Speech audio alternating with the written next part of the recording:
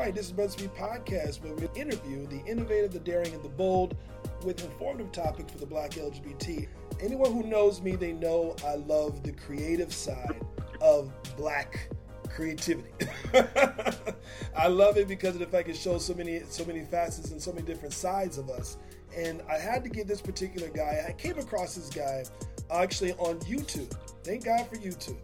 Great platform, and it kind of showed this little icon that came up and said Art House. Didn't know what it was, but I knew that it was actually pertaining to online filming. And let me tell you, I was pleasantly surprised of the content, how it was done, how it was executed, and I had to find out more about this person. So we have an exclusive interview with Mr. Lamont Pierre. How you doing, Lamont?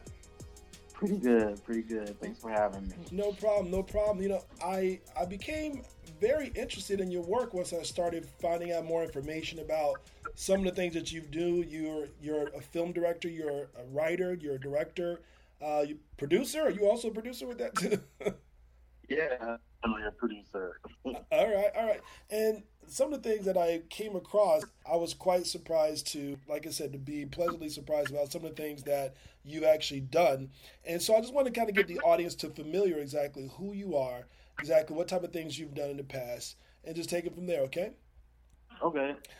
But I'm a filmmaker. I guess you could say I originated from Tallahassee, Florida, where I went to college, Florida State University. And that's kind of where I honed my writing skills and even my filmmaking skills, because that's where I produced my very first. They call them web series now, but back then they weren't called web series. Independent drama series. You're a little bit more on the independent side of things in the beginning, I guess you could say. Yes, and I'm self-taught. Self-taught. Always wanted to get into the film school. Always tried to get into the film school because my college had a film school. But never did. They were extremely selective. Only took a handful of kids every year. And so I was like, you know what? I'm not going to wait.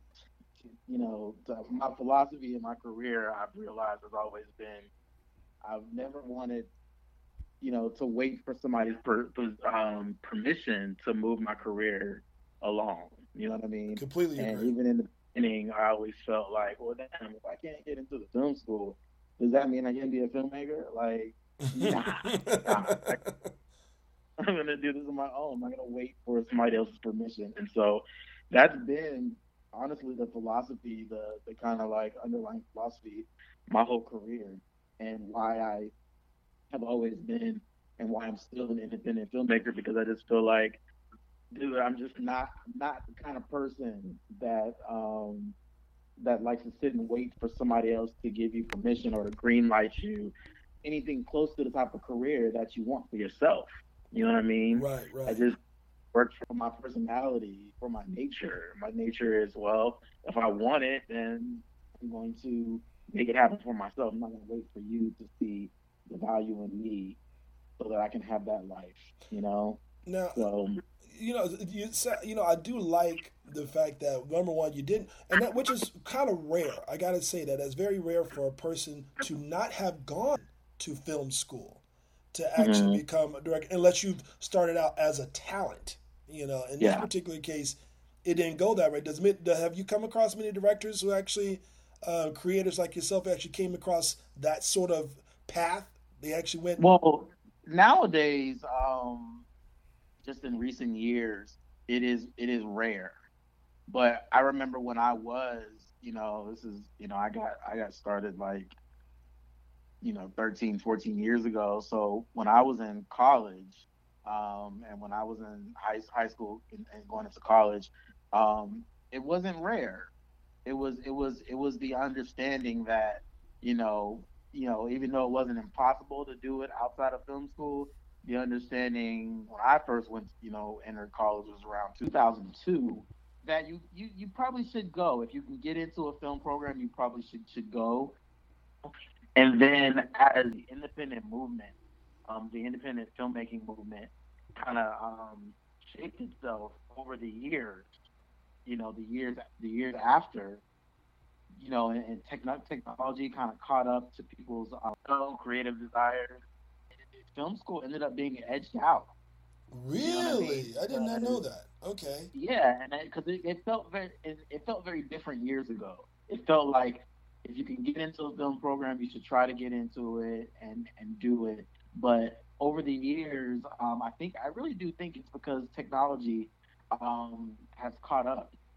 You I know think what? I that think with I agree with you on that. It seems like technology definitely no, because yeah, technology's kind of ruled out even the music industry. I mhm, actually saw a documentary of how some of the yeah, the big studios used to have all this major equipment and certain sounds, and they were very yeah, particular about it. But now, long as you got a laptop, you got a studio. yeah, yeah, and you have the software, then you can kind of teach yourself, and so people can have the debate about if it's really better to be self-taught versus not. But I think nowadays, I really got caught up in once I realized, oh, you mean I don't have to wait for Sony Pictures to buy my script to be a filmmaker. Like I can actually get started on my own and get it to an audience, and I really got caught up in liberation, Okay, wrapped up okay. in the independent movement. You know what I mean? It's people's desire to want to feel more in control of their own destiny. And that You makes know, sense. That makes total and sense. so I really do think that that is what's happened over the years. And so people want to be free. Okay, and that that totally makes sense to me, especially when a lot of when you start seeing even again, I kind of convert back to the music industry of how a lot more Mhm. major artists are now going independent. So it seems Yeah. like they have a lot more creative control. They're able to see a little bit more fruit from their own labor. Yeah. And now one of the biggest things that what gave me more attention to you Hmm. is because of the of several of the web series that you have created, and I'm doing my research, and everybody knows I do my research. When it came down to Some people don't. I, Right? and that's the thing. I kind of surprise people sometimes. So when it came down to I the love it. award-winning web series Free Fall, and Yeah, yeah. you kind of cast you in a different light. It was that the one that you can actually say was that particular series that kind of gave more attention to Lamont Pierre. Oh man, that series. I mean, this is a grand statement to make, but I'm not trying to be grand here, Of course. but I do believe that series changed the course of my career, um, because I never had a hit Okay. Okay. prior to that. Never had a hit. I never had something that was just getting so many eyeballs on it. And we were on the web with that series, and so it just it just raised the bar, in a lot of ways for my career and even how I looked at my career. For all that Project Imperfection, it definitely did that. Now let me ask you this, because by you coming in, not that much experience in terms of filmmaking, didn't go to filmmaking school, and learning this stuff on your own. Mm. Number one, that had to be a challenge in itself. What would before Free Fall, because I want to kind of we're going to convert back to Free Fall for a minute. Before Free Fall, what was your first project like? Well, actually, just, I guess I should clarify the record. I didn't go to film school, but I honestly feel like I did because I did a work study in college, Okay. a year-long work study at film school at my university, and so by working right there in the film department amongst all the film students, like one of my best friends is came from that film program. I met her there. Um, so in a lot of ways, I feel like I did go through their film program for a year because I was right there amongst the students, helping to supervise their projects and all like right there. And so that really gave me a really good foundation. You know what I mean? Like I got to learn a lot of things that I would have learned if I had actually been a student. You know, so in a sense, I got some sort of a formal education because if you know anything about like a structured university film school program, like it is rigorous. It is precise. You know, and you just it's such an education. So prior to Freefall, I did have that work study experience, and then I had done several projects prior to Freefall. I mean, Freefall is a lot of people don't know this unless they've done their research, but Freefall is actually like my sixth. Your sixth? Sixth, seventh, somewhere around there. It was actually that, so I'd done several projects prior to that, including a project that had just ended called My Brother's Keeper, which I did for 7 years. Oh, wow. Yeah, and I did it, and I started in that was a project that I started in college, and then it went on up until when I moved to LA, and we continued it in Los Angeles. I also did a couple short films that had played at several film festivals, and I had just completed before doing Freefall, I had just completed my very first feature film. Now this is interesting. So this now that I could not see. Right. This is basically from you coming and being engulfed in being immersed in the actual film department of the university and seeing how things go. So that in itself, you're right. That in itself is a university. But you took the move to LA, and you've been doing this particular series for 7 years. First off, what was the platform? Were you also online at that time? Let me see. We did My Brother's Keeper, and I started in college, so that's like late 2005 when I did that one, and then I did that for the rest of my college years, so went on for like 3 more years there, and then I did a couple like short films in addition during that same time. I attempted to start my first feature at that time, but it kind of fell apart. After that takes us to like 2008. I actually moved to New York, where I am now. And that was when I did my internship turned job with Lee Daniels on Precious. So getting back to the whole training thing, I also consider that experience part of my film training because that was the most up close experience. I mean, I feel like that's like the most up close experience you can get, when you're literally working, alongside a big producer like that who's about to have a hit film. Exactly. So that was very educational, and I remember being frustrated working with Lee Daniels, or while I was there working with them because I was like, it's kind of cool. He's getting ready to have. I remember telling him that Precious was going to be my generation's The Color Purple, Okay.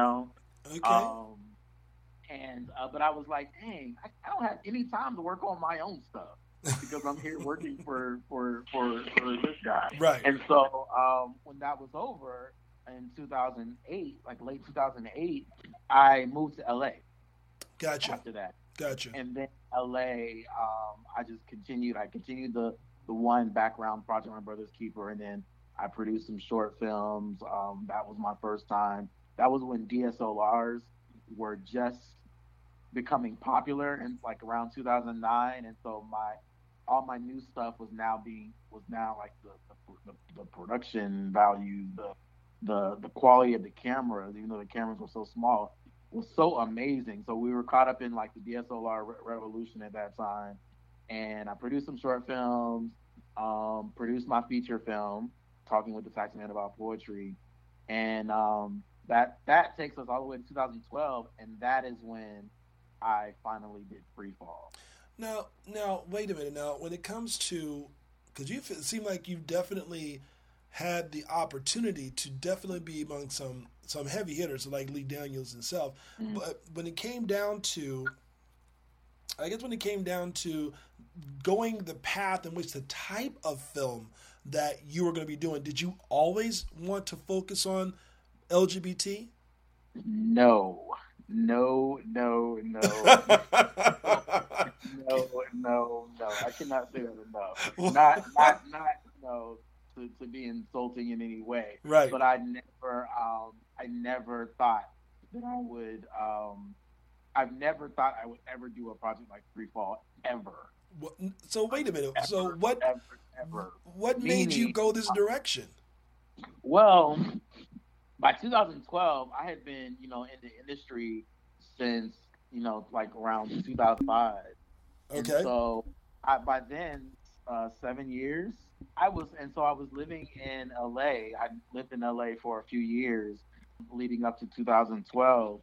And by then, I was very frustrated with my career. Okay.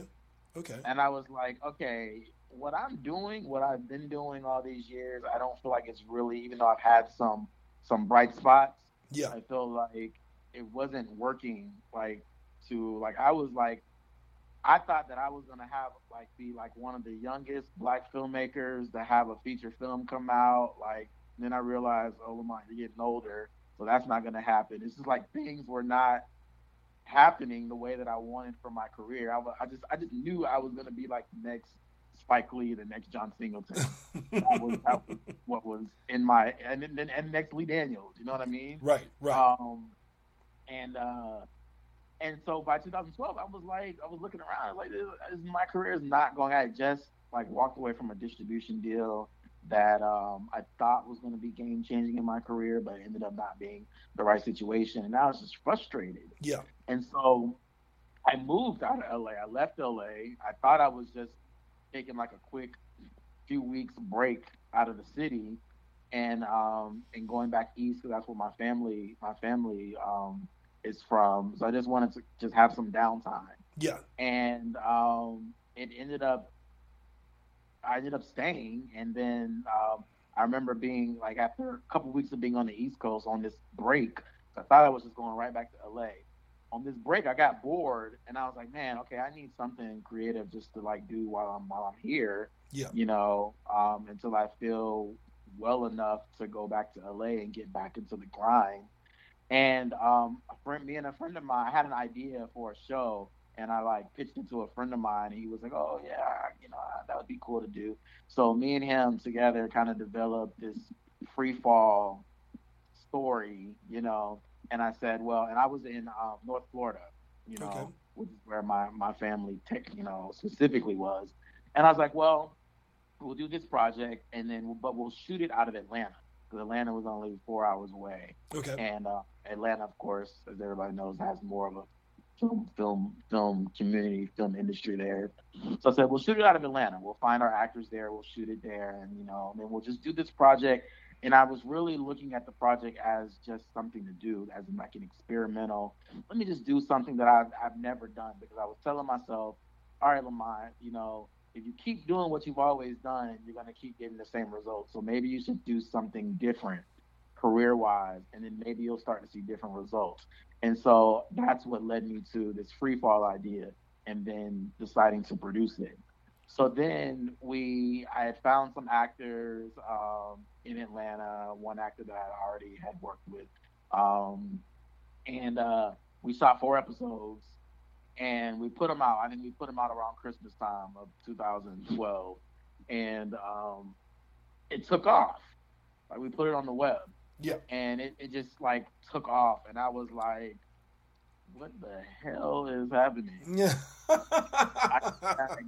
And I was like, and I had really originally with that project, I really threw away all of my normal processes, and I said, okay, I'm going to approach this project like I've never approached any of my previous projects, and I'm going to see what the results are, and I'm going to see how I feel. And so I did a lot of things that I wouldn't ordinarily do production-wise. Things were very minimal, and I wasn't that concerned about the quality of the acting. I wasn't that, wrapped up in, okay, my shots and really making them what I always, giving them the type of attention that I've always had. Yeah. I said, I'm just going to just go, okay, it looks different. I'm just going to go with it. And, and so when I put out the project, I actually didn't like it.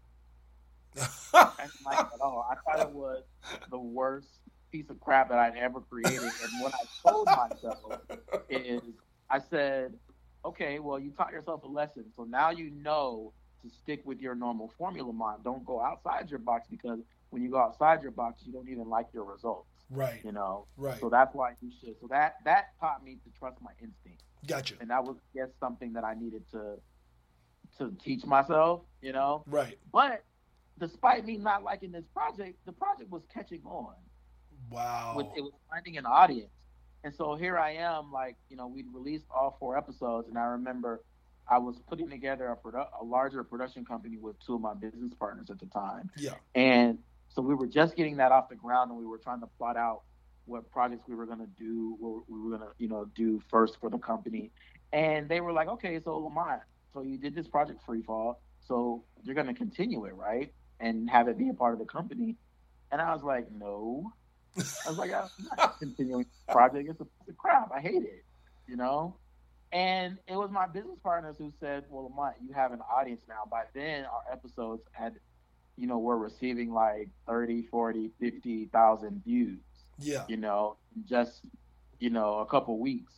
And so I was like, I don't know if I want to continue that project, because I did not feel like that was, I didn't feel like it was really me as an artist. I didn't feel like it was something that I just did, you know, and I did it with a collaborator, which I don't usually work with like a co-writer, you know? Yeah. And so that was the first time that I did it, even though this person was my friend. I kind of, you know, I was not the Nazi that I usually am about my art with that project, working with a collaborator. I was just like, okay, whatever, you like that, okay, we'll do it. And so to have a successful project about something that you don't even like is a very weird feeling. Wow. It's like you can literally feel yourself like split into 2 conflicting parts inside. You know, it's a weird feeling to have a hit. You know what I mean? I finally understood what it's like when people in like the music industry, when they talk about, man, I had a hit song, but I hated that song. It's a weird, I understand what that feeling is like, because that's how I felt about that project. We had this hit, but I hated it. Well, let me ask you this. Is it because of the fact, because when I started to think about it, I remember years ago, Dr. Dre said he hated 187 when it came down to the song with Snoop Dogg. But it shot to number 1. Now, could it have been because of the fact that the audience that you were serving was very underserved, and that became why? Yes, that's exactly what it was. Freefall, for everything that I feel about that project and felt about that project initially, I did understand why it was a hit, even though I didn't really, it wasn't a great feeling, because I was like, this is nowhere near my best work. And I had just done like a few projects that were, you know, disappointing in terms of the exposure that they got and the attention that they got. So, and those were the projects that I really felt that I really believed in. So then to turn around and do something like Freefall, and I was like, this was just a little thing I did just to, you know, pass some time. Right, you know? right. I ended up feeling like, damn, like, so y'all didn't like what I was presenting you know, before, but you like this, which was like a half effort. And I really started to feel like, well, damn, like, do I have to like dumb down my work now to get across to a larger audience? Like, I was really conflicted. Yeah. And so I did understand that, you know, Freefall was serving in a very underserved audience at that time. You know, we were one of the first Black LGBT web series out there. There were a few prior, but we ended up being the biggest at the time. And why do you think you became the biggest? I think it was just I think it was the fact that we were doing the concept was different, the premise was different, and for some reason I think a lot of people felt like our characters were more relatable than the few projects that had come prior to us. Okay. You know? Okay. And Freefall had like an edge to it, and then, you know, some of our production was pretty tight. Like when it came to like our cinematography, like that was always pretty tight. That's one of the things that we were known for. or I guess that I've been known for in my work. Um, and I think it just appealed, in a few different ways to the masses. Like I really am one of those people that believes that you cannot predict a hit. You're right. I You're right just about believe that. so. It is literally it's half of it is luck anyway. You know what I mean? Like timing is part of it, timing of culture at the time. Like so, it just happened at the time that you know a chord needed to be struck in certain ways. You know what I mean? So when I take credit for Freefall, I can only take half credit for it because I can't take credit for it doing what it was meant to do. You know? Now, And so moving on, eventually my business partners convinced me to keep going with the project. And at the time, I was really wrapped up in HBO's show The Wire, even though it was already off the air by then. But I was like really into it. I was watching it a lot, and I just was really into like crime drama. Oh, and then the fact that Free Fall was like, well, it didn't start off as a crime drama, but I changed it into a crime drama, and decided to keep doing it. And then the show ended up going for 4 years, 3 seasons, and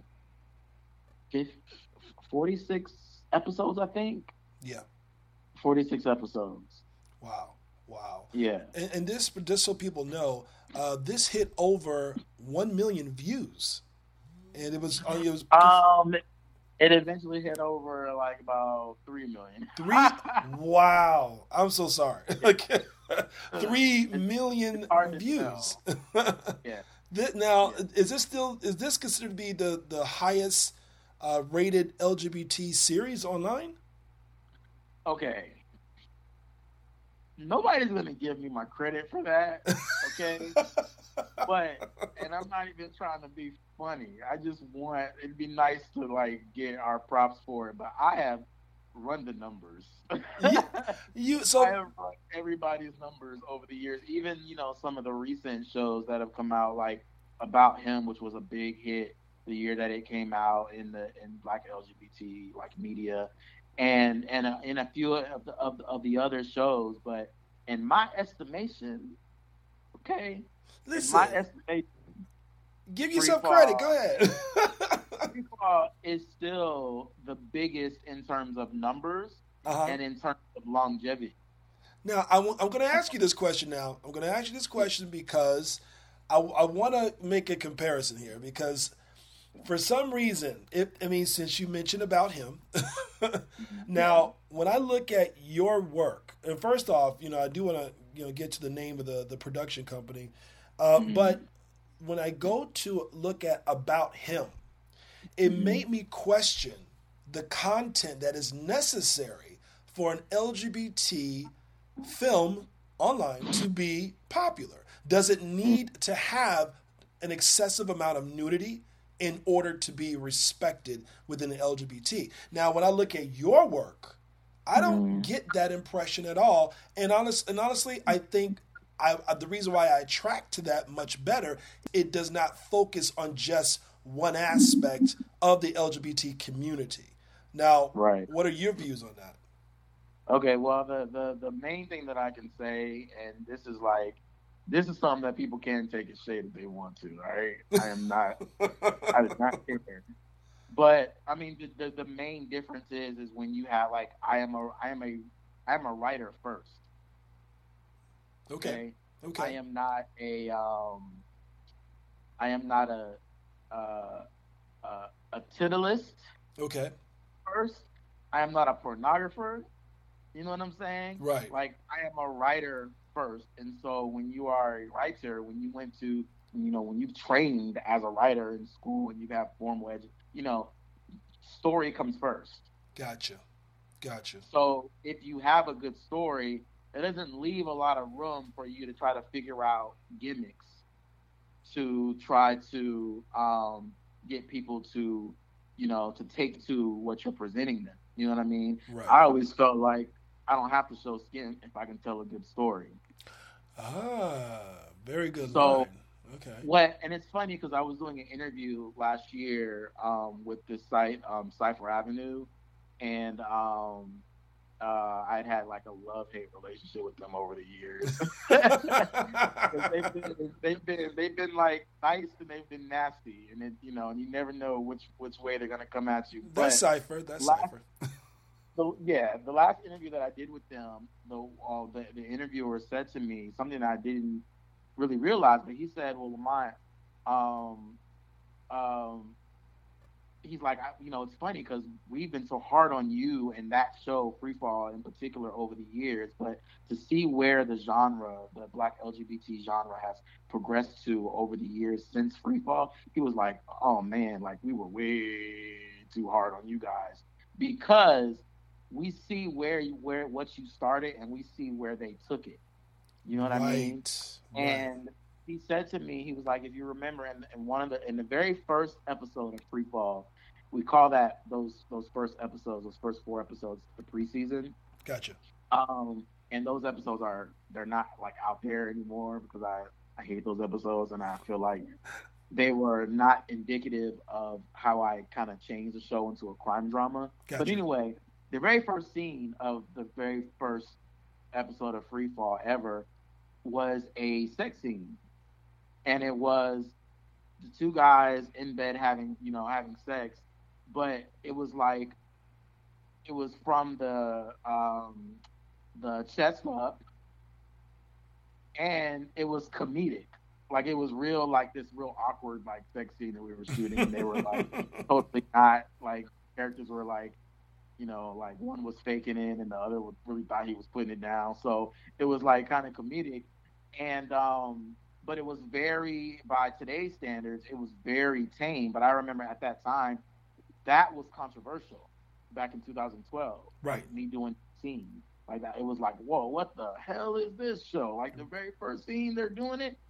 So then I really, and the interviewer was telling me, he was like, I think that people took that scene because he was like, I feel like you were pushing the envelope at that time. But he feels like when other creators saw that scene, they felt like, oh, okay, so I have to go further in order to, that's the bar. You know what I mean? Right. And so that's why almost everything that came after Freefall goes so much further. You know what I'm saying? And it's like everybody keeps trying to like one up each other. And at a certain point in time last year, I was like, you know what? I don't even really want to be associated with this genre anymore because you guys a lot of people, these creators have taken the LGBT, storytelling genre, like web series genre, it really taken it to a place where there's just no respect anymore. Right. Right. So last year I was like, I'm not doing this shit anymore. So y'all can have it. I'm gone. You know? And so, even though I didn't totally mean that, that's how I felt at the time. But you have people who have not studied, to answer your question, you have people who have not studied the craft of filmmaking. They haven't studied the craft of storytelling, even if you're self-taught. That's what people are today. I don't know if it's my generation, but the young generation coming up today, even though they are very innovative and they're very independent-minded, what you have to remember is that even if you're self-taught, you have to remember you still have to be thorough, and you have to be diligent, and you have to really teach yourself your craft, not just the part of the craft that's going to get the attention quickly. So these people, you have creators who are not studying films for good stories. They're not studying films for good cinematography and not just good cinematography, but cutting edge cinematography. Like bring something new to the game. Right. You know what I mean? Right. Because of shows like Freefall and some other shows who had some success online, people just kind of like took the most salacious elements of shows like that and made their own shows out of it, but they didn't study the other elements that made it a good show and why it was resonating. So in other words, they kind of dumbed it down. They dumbed it down. Yeah, exactly. And so that's why you have what you have now. So even like nowadays, there are some projects out there that are good, but you don't know about them because now the audience has become conditioned to expecting no clothes, and now they're actually doing sex acts Oh in God. these web series. And Yeah. I'm just like, wow, like how do you have and then Moonlight comes along, which was such a a beacon of light Yeah. for LGBT media, specifically LGBT Black media. And I'm like, okay, so you had shows like Freefall before. Then you come out with a movie like Moonlight, which is, Oscar-winning film. How do you still create the kind of bullshit that you're creating? Like, the bars have been set. Like, what are y'all doing? Like, y'all have no problem scraping, like, you know, scraping the bottom of the barrel to Right. put out just any old thing. Like, come on. Like, what about putting out greatness? What about putting out art? But these content creators, I have learned, because a lot of them are out of Atlanta, and I used to live in Atlanta. They do not care about the artist. Wow. Wow. They do not. When I tell you, like, there was a point where, like, I was producing like the last season of Freefall actually ended because I was like bowing out of the game, because Gotcha. I was like, nah, like we would probably still be producing Freefall if things hadn't changed so much. But there was a time where I was producing a few LGBT shows all at once. I had Freefall, Kaleidoscope, Miles and Kyle, Redskin, and I had, the talent that I had on those projects. Then I started seeing that the talent that I was working with started to work with all the other talent in the city that was producing these, LGBT web series. And I was like, now y'all are trying to just recycle talent. Like, Yeah. y'all just want people, like, everybody's fine with seeing the same people on every project and every show. Like, I was like, what the hell is this? I said, you know what? I'm gonna stop here. I'm gonna just stop right here. And I bowed out. I ended all those projects. I moved out of Atlanta. I said, I want no parts of it, because this is not what I built originally. You know what I mean? And even though some people have tried to bite off of, my style with Freefall and a couple of others, I'm like, take it to the next level then, if you're gonna do it. You know what I mean? And, like, if you're gonna, continue this genre on, at least, make it better than what I did with it. Right. And the fact that you guys aren't interested in that, I was like, I don't even want to be associated with the rest of the genre. Wow. Wow. So So you I really guess, hopefully, in a nutshell, I've answered how I feel about well you myself versus, it what the definitely rest of sounds the like you genre. did. You definitely sounds like you did. I mean, because there was one particular article you mentioned, Mm-hmm. Love Jones, because I thought, to me, Love Jones, it was not LGBT, but Love Jones was a type of film that I Yeah, thought I want to see more black films like that. yeah, And one of the things that really attracted me to your stuff, your projects, was because of the fact it did have many elements of that, but also what wow, I saw was elements of Heat. If you wow, remember the movie Heat, I saw the yeah, cinematography. I saw certain scenes that came across very realistic.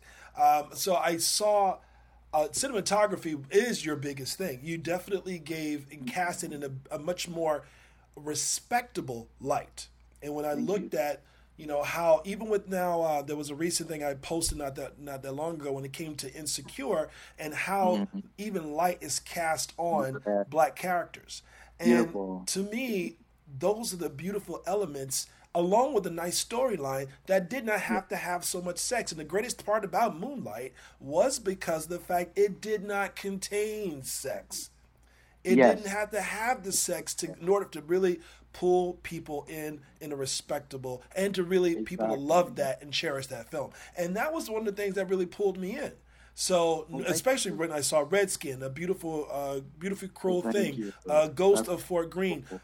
Those are the Yeah. things that, for me, that's what I look for. I'm gonna make a statement that I feel like should be controversial, even though it probably won't be. But I really, and it's gonna probably sound horrible to some people, but I really do think this is an absolute fact based on all my years of producing LGBT content featuring black characters, black stories, and kind of the black LGBT experience, or facets of it.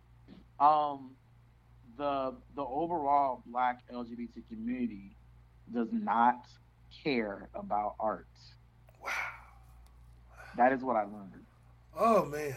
I care about art, and that was probably the hardest lesson that I had to learn in all the years and all the projects that I've done. You know what I mean? Because you can even factor in. I don't know if you know anything about my feature film, Talking with the Taxman About Poetry, but the main character in that is a gay character. He's a gay intellect, Yes. right? Right. Who likes poetry and all that. That's what I learned, man. That's what I learned. I was like, and when I started, like if I knew, it sucks to say this, but if I knew what I knew now about the Black LGBT world and the LGBT world at large, like the mainstream LGBT world, there would be no free fall. Wow. I would never have done it. I would never have wasted the time, the energy, the resources, the stress, nothing, you know what I mean, over the years. And I've produced, half of my filmography are LGBT stories and projects and films and shows. But if I knew what I knew now about that world and about the smaller Black LGBT, media world, I wouldn't have even dipped my toe inside of it at all. I would have just stayed outside of it, because they don't care about the things that I thought they cared about. In the real world, there's a very large, like a big part of the mainstream audience cares about, good storytelling. You know what I mean? Films and TV shows that are groundbreaking. You know what I mean? And they big up those projects. You know what I mean? They support them. They give them the acclaim. You know what I mean?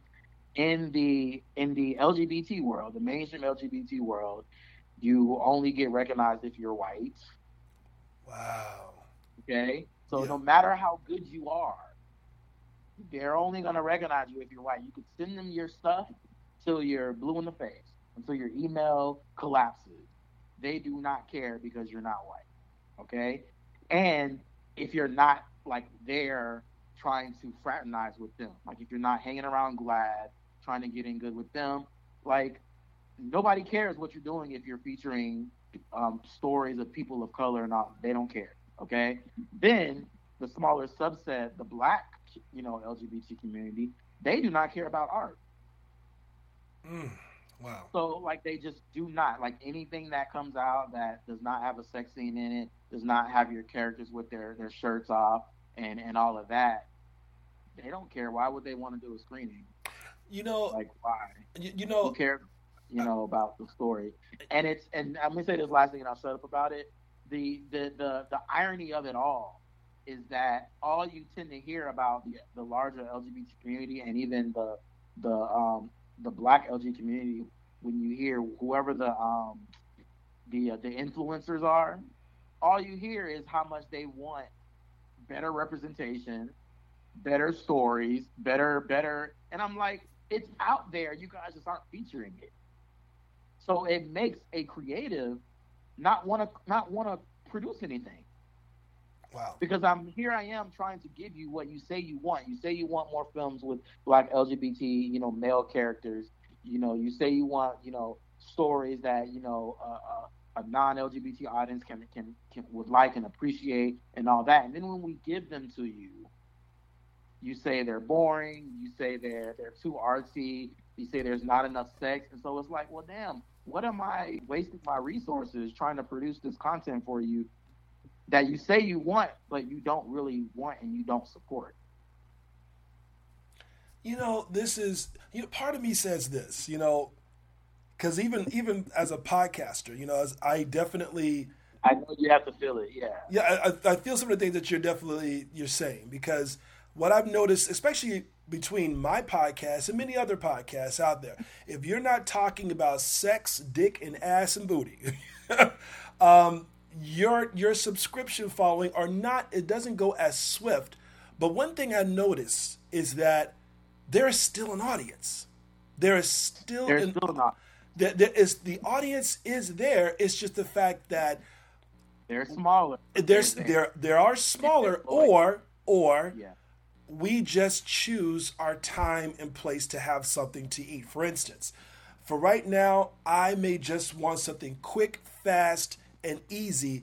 I'm going to eat that McDonald's. But Yeah. when I want to feel in a fine, enjoyable mood, I'm going to basically go to a sit down restaurant to where I feel in a good company, getting great service. So I think everything has its place. You may not go to that sit down restaurant very often, but because more convenience is that McDonald's, which you know is not very nutritious, you know it's not Yeah. the best tasting food, but you go because it's there. And Yeah. it satisfied that quick little hunger. But you know when it comes to those particular moods, you're going to have a nice sit down restaurant and go to a Ruth Chris. You're going to go to one of those high end restaurants to make yourself feel better because Yeah. everything has its time and place, you know? And You so know, I know what you're saying. I do agree with that. I'll tell you what the most, for me, the nail in the coffin was about how I felt about it all was with Moonlight. I always felt like and said, okay, so here you have this film, which is really when you break it down to its most basic thing, it is a gay black film. Yes. Okay. Yes, it is. Okay. So like that's the most direct audience for a film like that because of what the movie's about. Right. Right.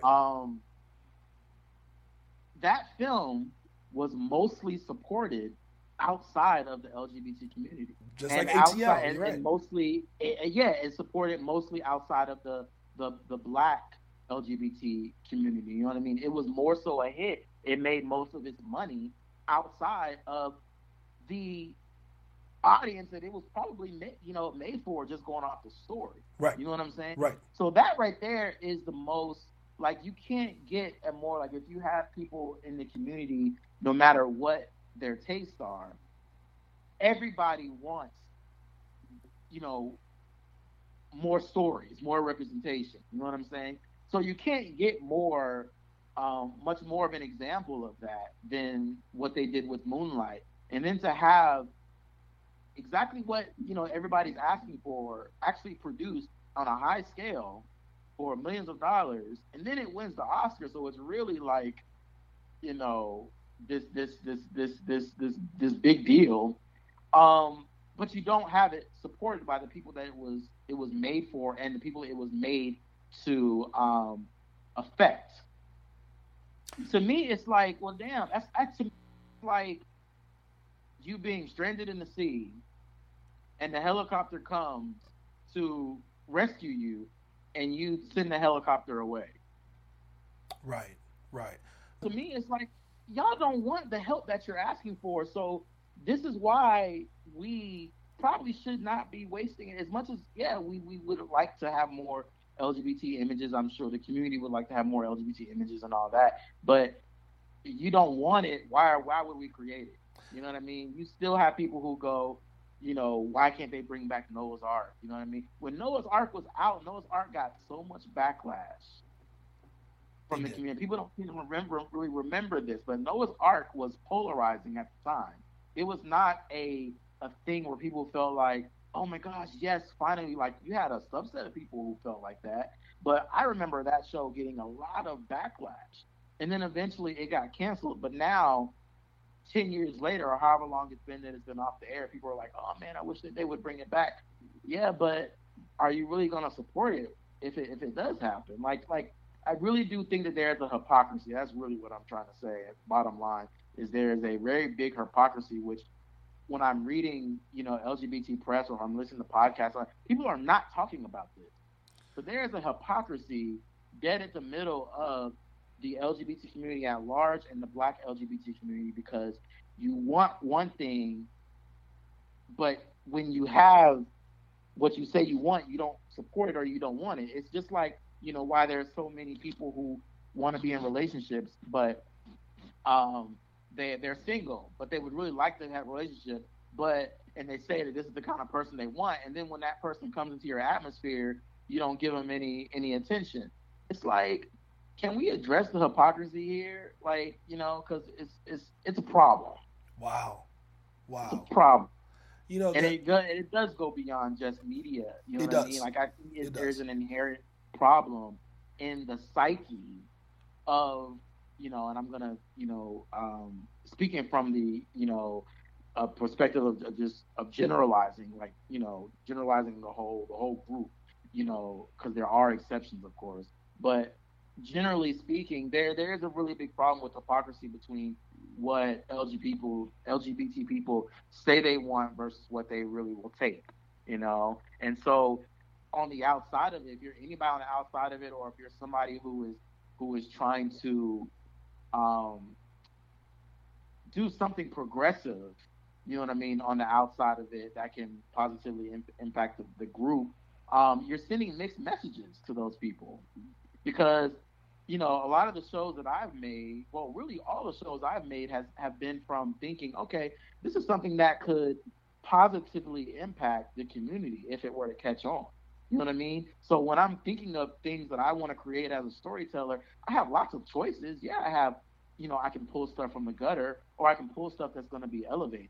You know what I mean? I do have a choice, Right. Right. and I've always chosen to do what I've ended up producing. But I could just as easily do the other shit if that's what you really want to support. You know what I mean? So it's like the LGBT community really needs to make up its mind about what it really wants. That happens. I gotta say something that I believe when I had my interview not that long ago, it's gonna be coming out very soon, Mm-hmm. with Fly Unread, and Okay, he said something that's a that rapper. made a lot of sense, and he said the LGBT is dictated by the heterosexual community. If the heterosexual Mm-hmm. community likes it, they jump on it. And I Yes, and I kind I, of I agree with that. you do agree with that. I do agree with that. I think if because when we did season 2 of Free Fall, we changed because we did 10 episodes for season 1, we did 4 episodes for the preseason. When we got to season 2, I I created this whole campaign called Free Fall Season 2 Mission Mainstream, because by then, after doing the show for at that point like a year and a half, coming up on 2 years, I had figured out that in order for the show to get bigger, in order for the show to get basic support, you know what I mean, I felt like, well, we have to get the mainstream stamp of approval, because I can't get this show any bigger, even inside of the LGBT community. I can't get it bigger in the community. You know what I mean? Right. Unless I get some sort of mainstream like stamp on the show. So that season we added white characters. You know what I mean? We made the cast, the supporting cast, not the main cast, the supporting cast a little bit more diverse. And our marketing was very different that season, because I was like, okay, that like we need that support even to validate us to our most direct audience. Right. Right. So I do agree with that, in a lot of ways. I definitely agree with that, and that's part of the hypocrisy that I'm speaking of in the LGBT community. That's part of the hypocrisy. It's almost like there is a, as can I'm going to use this example. I haven't really talked about this yet, but um, how when with gay people, when they come out, everybody has that process, whatever it looks like, where they just accept themselves. You know what I'm saying? There's a liberation there. There's a freedom there that they feel when they do that, right? What I have noticed is that liberation and that freedom is not as authentic as we even think it is ourselves when we're doing it. You know what Right. I mean? Right. Because I think at the root of it there is still a lot of self consciousness, a lot of lack of acceptance of self identity. You know what I mean? But to the world, we present it as if we've gone over this huge hurdle that's kind of like fixed all our problems, you know? Right. But it's kind of like it's an illusion, and I don't even know if that makes any sense. But I tie that to, you know, the issue that you mentioned, that you know, Fly on Red mentioned, that there is, and that I was talking about with, you know, my content.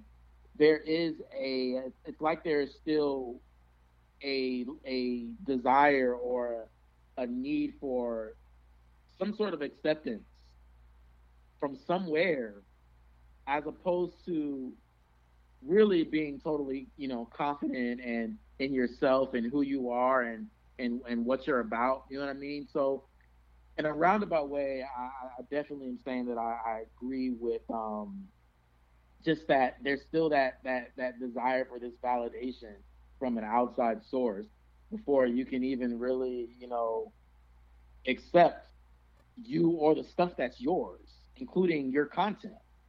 You know, like, it's not valid to you unless, you know, them over there think that it's dope, think that it's valid, you know?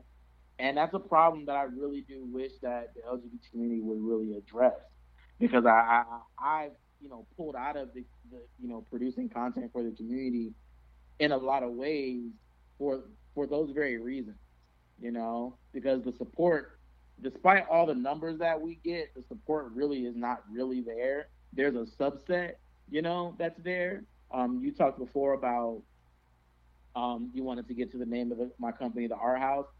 The Art House, you know, Art House is if anybody knows that term, Art House, that is actually a niche, like, group of people. It's a niche.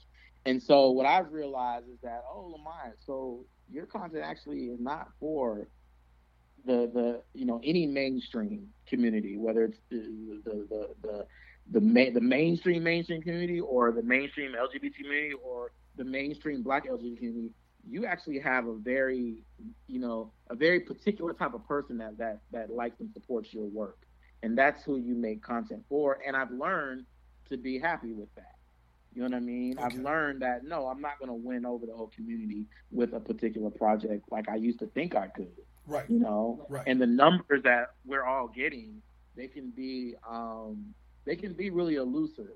You know what I mean? They can give the impression that we're getting all this kind of support, but when I tell you that's not really real. The people who are really making the money are the people who are selling sex. No, let me not say that, because we're making money over here. Let me not deny that. But making a lot of money, a lot of like really good money, consistent good money, are the people who are pushing, you know, the sex and all of that. And that's who, you know, a lot of people are supporting, you know, right. For whatever reason. So anyway, I'm sorry. I know I just went off on. No. Let me tell you. I mean, there's a connection there somewhere. The thing about it is, what you're speaking of is exactly what a lot of people do feel when it comes to certain aspects. Like I said, I know over my podcast, I've actually, you know, when you start comparing other podcasts, you begin to see, you know, exactly the same elements, and it seems to me that a lot of people are saying the same exact thing. So I completely get it. I completely understand what you're saying. So now, bringing up to date now, because, you know, the content that you have produced, I definitely love. But where does that leave Lamont Pierre now? It's funny because you know, we were talking a lot about, like, you know, what I do and what some of the other folks that have produced LGBT content have done. I just got back from Sundance. Yes. A couple weeks ago, Sundance Film Festival in Park City, Utah. And it's so funny because if I'm like on my Twitter or on my Instagram or something, and I, you know, post out, you know, oh my God, like, I'm going to Sundance, or I'll be at Sundance, and, you know, isn't that dope? That's lost on the majority of my audience. They don't get it. Like, why is Sundance? Like, who cares about Sundance? What is Sundance? Why is it relevant to you? Like, and so I say that to say stuff like that is really the heart of who I am and the heart of my career. You know what I mean? I never intended to be this LGBT content creator, this LGBT filmmaker. I never wanted to be, Patrick Ian Polk, all hail to him. Like I never wanted to be this this figurehead in the LGBT community. You know what I mean? And the only reason why I continued making LGBT projects over the years is just because I had a demand for it with my audience base. In a lot of ways that has made me look in their eyes like I'm not the average filmmaker out here who's trying to move his career along or get his script sold to Hollywood or make a big feature film that goes to Sundance or Cannes or something like that. So what I learned is that like the Black LGBT audience, most of them, they don't see you like they see other filmmakers in the world, whose content is on TV or whose content is in the theaters. They see you as if you're not that. And I hate that. And I've been trying to push against that to show that no, like I'm not here just to get views on YouTube. That's not why I started doing this. Like I started this to be a real filmmaker. You know what I mean? And just because you know me off the web does not mean that that's the totality of who I am as an artist, as a brand, as a company, all that stuff. And so I started pivoting away from doing as much LGBT stuff because I feel like, in addition to the stuff that we just mentioned, the issues that I have with it, or with that world, a lot of, it's funny because I tell people this and they don't get this, especially my fans. Whenever you've seen LGBT content being produced by myself or my company, I always had non-LGBT stuff out at the same time. Oh. Like I was always producing non-LGBT stuff at the same time. Interesting. But I have built this audience base that mostly, I won't say only, mostly wants to see LGBT stuff. So my network, for example, we have a YouTube channel that has 44,000 subscribers, which I know is not a whole lot, but it's decent. So when I post one of my other shows, when there's a new episode coming out, do my fans flock to see that? No, they don't, because it's not LGBT. Now, now even when it comes to that, okay, because sometimes, I know when it comes to engaging and knowing your follower, because even though a lot of people may actually follow you or not necessarily, they love your film, they don't necessarily engage to tell you exactly what they're looking for. Do they? Right, do your audience always speak to you, or do you engage with your audience so therefore you know exactly it's coming directly from the horse's mouth? We have always been, I can't say this for my company and my brand and myself personally, because I'm the one who runs all of our social media and everything. We have always done a really, really excellent job with engaging with the fans. Okay. Like we go and talk to them directly. And like on our YouTube channel, like I'm kind of known as they think I be clapping back at some of the fans. I respond just that much, and sometimes I have to respond in a not like nice way if somebody's being disrespectful. But I the fans know that I talk back. You know what I mean? Right. And I used to do a thing for a few years, where I would also position, my actors, the cast, to interact, and I used to always tell them, interact with the fans. And my cast have always been very good at interacting with the fans. You know what I mean? Whether it's something sanctioned by me or, just them on their own time in their own social spaces doing it. They've always been really good at that. So I've always tried to say, this is who we are. Like, we're not just, like, I never let people call my company an LGBT company or an LGBT network, because we're not. But you would never know that if all my hits are just the LGBT shows. You know what I'm saying? So when I tell people, if I'm interviewing with, like an LGBT, media outlet, or even vice versa, I'm always like, if you were to look right now, you will see that there's an equal amount of both. Like you may have some shows that, that are non-LGBT that didn't run as long as, another LGBT show that was a hit did. But when you look at the different types of content, you're seeing, you're seeing almost an equal split of both, and I've always, once I accepted, because it took me a while to accept and to be okay with producing LGBT content in the beginning. I was not, like when I did my first film, which had like a little bit of an LGBT storyline. I remember telling my producers before we started shooting, I said, we're gonna do this film, but I'm not gonna put my name on it. Like I'm gonna come up with a fictional name and say it's directed by that person. Because I was like, I don't know if I want to be associated with LGBT content because of what I learned to be true, which was when you do produce LGBT content, then people like to put that label on you and everything that you do. And if you do anything that's non-LGBT, they think it's inauthentic.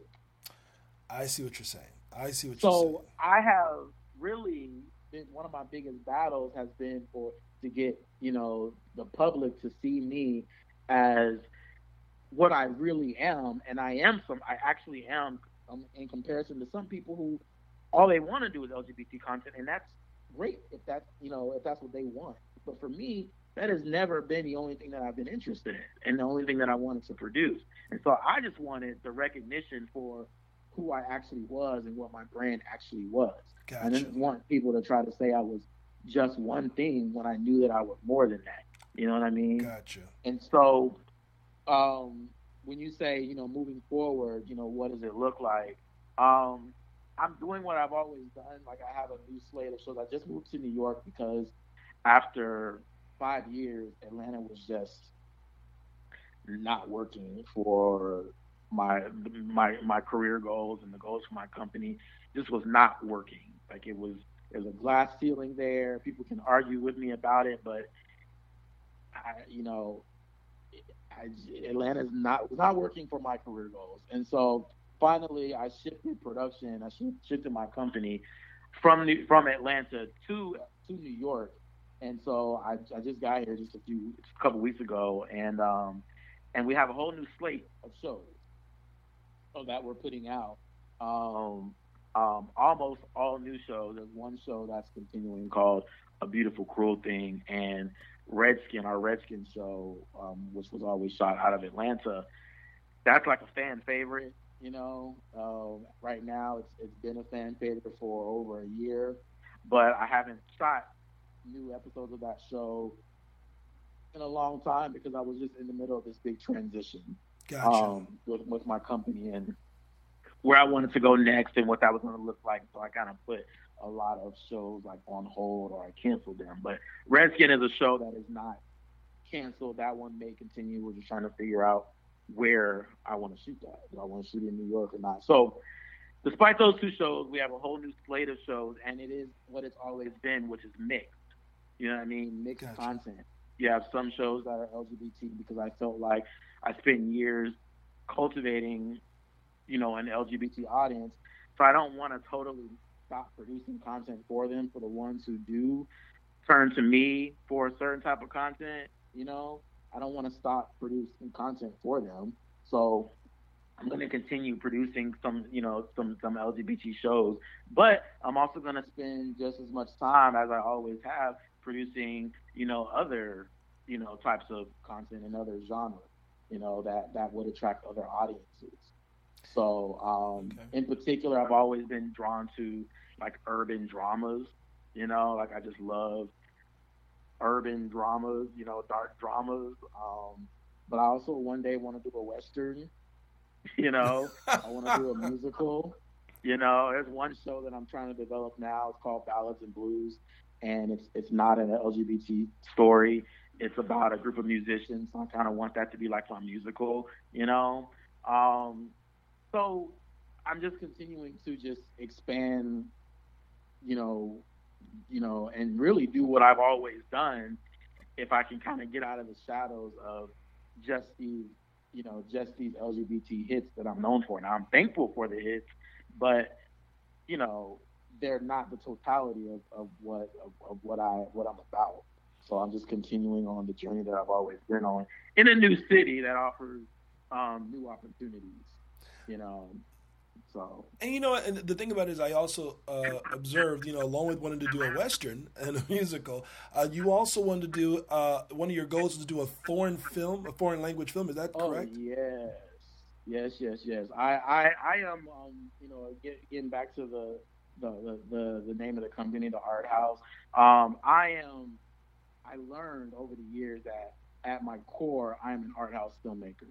Like I'm the guy. I'm the guy who's producing some little obscure like art film. You know what I mean? Like I'm that guy. Like I love art films. I love art house films about some obscure story about some character on the fringes of society that has some really innovative cinematography or innovative editing or whatever. I love films like that.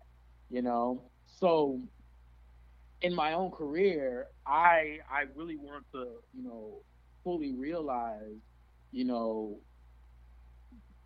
that which I love. You know what I mean? I love art films, you know. So I do think that's one reason why cinematography has become like an identifier in my work, because I really do make a conscious effort to try to give every single project of mine, whether it's a film, whether it's a series, its own distinct visual look, Yes. because that is what's, that's one of the things that film's about is film is a visual medium. So you have to really there's you really got to put a lot into that, as the artist. So I try to do that in my work, and I want to, with the audience that I have, and I really think that I'm starting to, like, as I continue on, my audience is becoming more fine-tuned, Yes. Yes. And I'm developing an audience that does like, the LGBT stuff along with the non-LGBT stuff. I'm really starting to fine-tune that audience, and that's the audience that I really want, is the type of audience that no matter what the story is about, just because you like my artistic voice, you're going to check it out. That's the audience that I want. I don't want the audience that you're only a fan because of the LGBT stuff. The more I think about that, I think it's because of the fact, isn't that the average? Because if you think about it, most people who actually do like the LGBT content you produce, most LGBT don't watch everything of LGBT. They kind of go off and they watch many other things, many other shows that may not necessarily contain the LGBT. So to me, I'm thinking to myself, the where you go with your art, because that's what it is. It's beautiful art. Yeah. Yeah, exactly. But with the LGBT audience, and this is one of my gripes with the audience at large, is they do not they do not really want you to be anything else. You know what I mean? Or I remember when we were doing when Freefall I switched the concept of Freefall from being like this stupid roommate love triangle like comedy drama bullshit, and I switched it and said I want Freefall to be like The Wire, right? And yeah. So I switched the concept around when we went and did our official first season, which is how a lot of people didn't even know about our preseason. A lot of people came on when we did the preseason and we started the first official season, and our audience had gotten bigger. So we have some people who missed the preseason who've only known us to be a crime drama series. But the people who were introduced to us prior, when we switched to a crime drama, they were like, "What the hell is this? Why would you make them be into like crime and like there's violence and drugs and all that?" And I'm like, and those fans were saying, "Oh, the show is too complicated to follow. Like, why can't it go back to being a simple, with them just throwing shade at each other and all that?" And I would always comment that year. I spent a lot of time commenting and telling them, "Do you watch Scandal? Right. You watch Scandal, right? So why can't I do the same thing with LGBT characters that anybody else is doing, like with a show like Scandal? Like why does LGBT content only have to be like a couple things and that's it? And so when I'm presenting, a crime drama, you know what I mean, with very, with kind of complex to be indie and to have, little resources at the time, we were doing some complex like storylines, on Freefall. Why can't I do that and have you be open to it? Well, you can't. You can't. So in a lot of ways, the LGBT audience really wants you to only be a couple things, and they don't really want you to expand and be experimental and all of that. And as the artist, you think that you're being cutting edge and pushing the genre forward. It's just that now you're featuring Black LGBT characters, but the audience is not open to those changes. And it's like, well, aren't I a filmmaker too? Like, why can't I create Well, this is what I'm going to say to you about that. One thing I've learned, and this is with Auntie Oprah, when Oprah was interviewing Lady Gaga, and one thing about that I totally walked away with a certain respect for artists who gets to that level. Mm-hmm. They no longer ask for permission. And when it comes to Lady Gaga in particular, she said something that Oprah completely agreed with. She said, you have to learn when to turn off the noise. And in many respects, social media is a great tool to give you the momentum of your show, to give you the momentum of a podcast or whatever you're creating. Yeah. But it can be rhetoric and noise. And you got to also learn when to turn it off. So to me, learning when to turn it off is exactly what I think every person who's trying to get to that level, where they really want to be, you got to learn when to cut it off. And I think, honestly, the work that you have produced, I want to see a lot more of it. And yes, the average LGBT fan, it's great to see yourself on film, just like the big premiere of Black Panther. They have never, and trust me, gay people will be sitting in that audience too.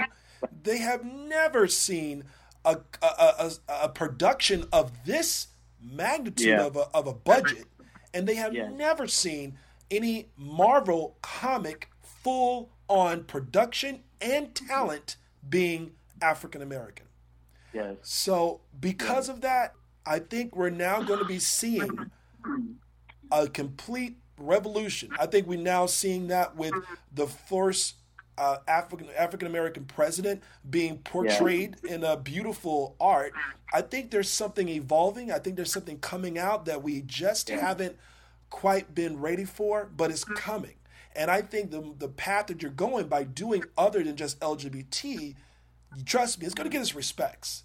It's just the fact that everything, especially in the beginning, takes time. It takes time. And I have for all of the projects that I've done that have been non-LGBT over the years, I've gotten, like I guess the respect for it. It's just a smaller audience, so they're not as loud. You know what I'm saying? Yeah. And and that's something that's just still a work in progress. But to what you were saying a second ago about the noise, I actually believe that in order to be innovative at all, in order to be groundbreaking at all, in order to truly create a piece of art, whether it does well or whether it doesn't do well, quote unquote well, you don't listen to the noise at all. At all. Because I believe if I ever listened to the noise, you know what I mean? I don't think I would have ever created any of the LGBT products that I've ever created, because the audience would have never asked for anything that I created. You know what I mean? I think one reason why I've done well is I've brought stories that you didn't even really think of. You know what I mean? Like I brought those out. I'm like, oh wow, like I never would have thought of like that story, but here it is. Okay, I'm open to it. You know, I think when you listen to the noise, especially going in, and you're listening to the streets in your creation period and trying to figure out, which is some people feel like that's a great strategy. You know what I'm saying? But and sometimes you find success when you listen to the streets. You know what I mean? But for me, if you're trying to be, like I said, if you're trying to be innovative, you're trying to be cutting edge, you're trying to bring something new to the game that is truly organic and authentic, then you just go off of your own intuition. You know what I mean? And hit them with something new. Like there are things that you will do that will be ahead of its time. You know, like when I was speaking before about free fall and feeling underappreciated. Yeah. I know that, years later, I think I will see that appreciation. Because I do think that free fall was ahead of its time. So yeah, I absolutely agree. And so I'm pumped.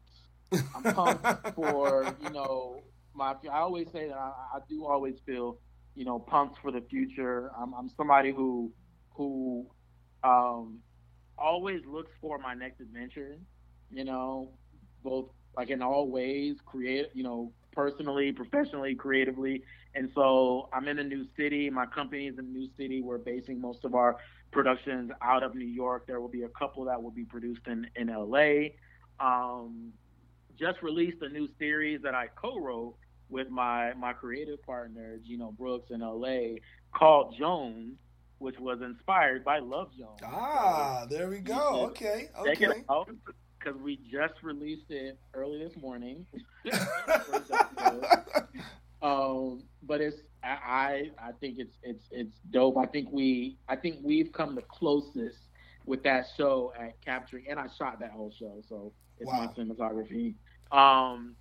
We've come the closest out of anybody over the years at capturing the essence of that movie Love Jones into a series.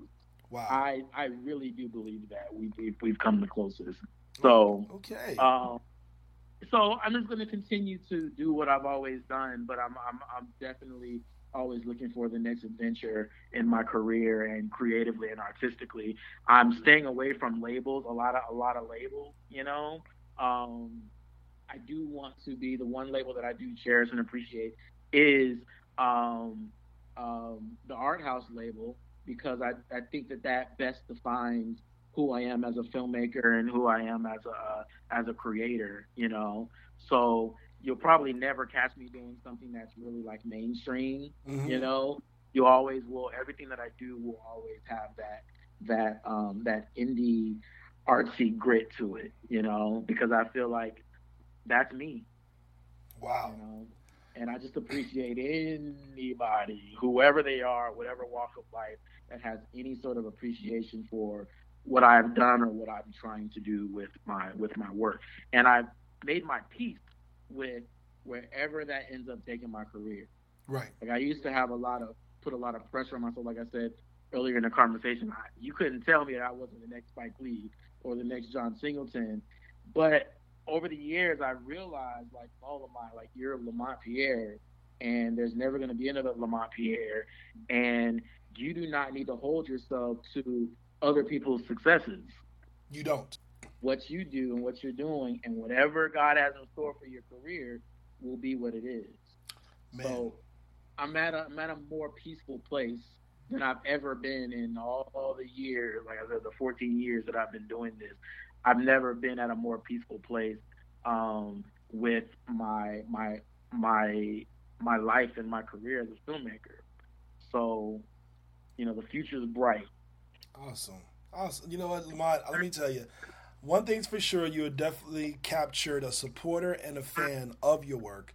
And let me tell you, I can honestly say I'm going to be seeing a lot more from you.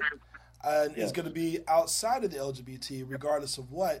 And guess what? Everyone, because like you just mentioned, Pollock, when it came down to his work, I believe that you will definitely see, because now, you may have had Noah's Ark, but now, guess what else you got? You're getting a great production of who's All About Jane, I believe. A lot of people don't realize. I bet a lot of his fan base doesn't realize that he was a writer on Being Mary Jane, which is a very well done show. Yes, it was. Yes, it is. And I think that is exactly the same path I see you. And guess what? Yeah. I'm going to be right there watching all the way. Agree with you, giving us a different insight and giving us a different view of, one, our own selves, as well as art. Just exactly what it is, art. And like I said, I'm going to be watching everything you do. So, and by the way, where can they reach you if they want to watch more of your work, and where exactly can they follow you? Well, the main place you can follow anything I do is www.thearthousetv.com.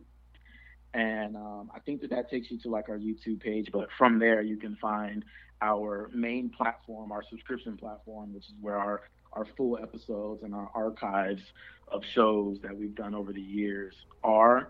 And then on social media, you can find me at, Lamont Pierre, X Lamont Pierre on Twitter, and then the Cinematic Poet on Instagram, and then of course the Art House TV. You type in Art House TV, that'll take you to many places, and you'll find us. So, thank you. Again, this has been actually a very honest and I have the privilege of actually getting some great guests who are completely honest about what it is that they're doing, how they feel about certain things, and I think it actually, like I said, gives us a little bit more of a kind of a view to where we can kind of look inside and also take a little scrutiny in terms of what we're really paying more attention to. And is that really going to be something that we're going to walk around hailing proudly through the years? So thank you so much for coming on the show, Lamont. You really made this a very interesting conversation. Again, look for this look for the podcast to be posted very soon. This is Chris signing off with Mr. Lamont Pierre from Mother Speak Podcast. Have a great one, everybody.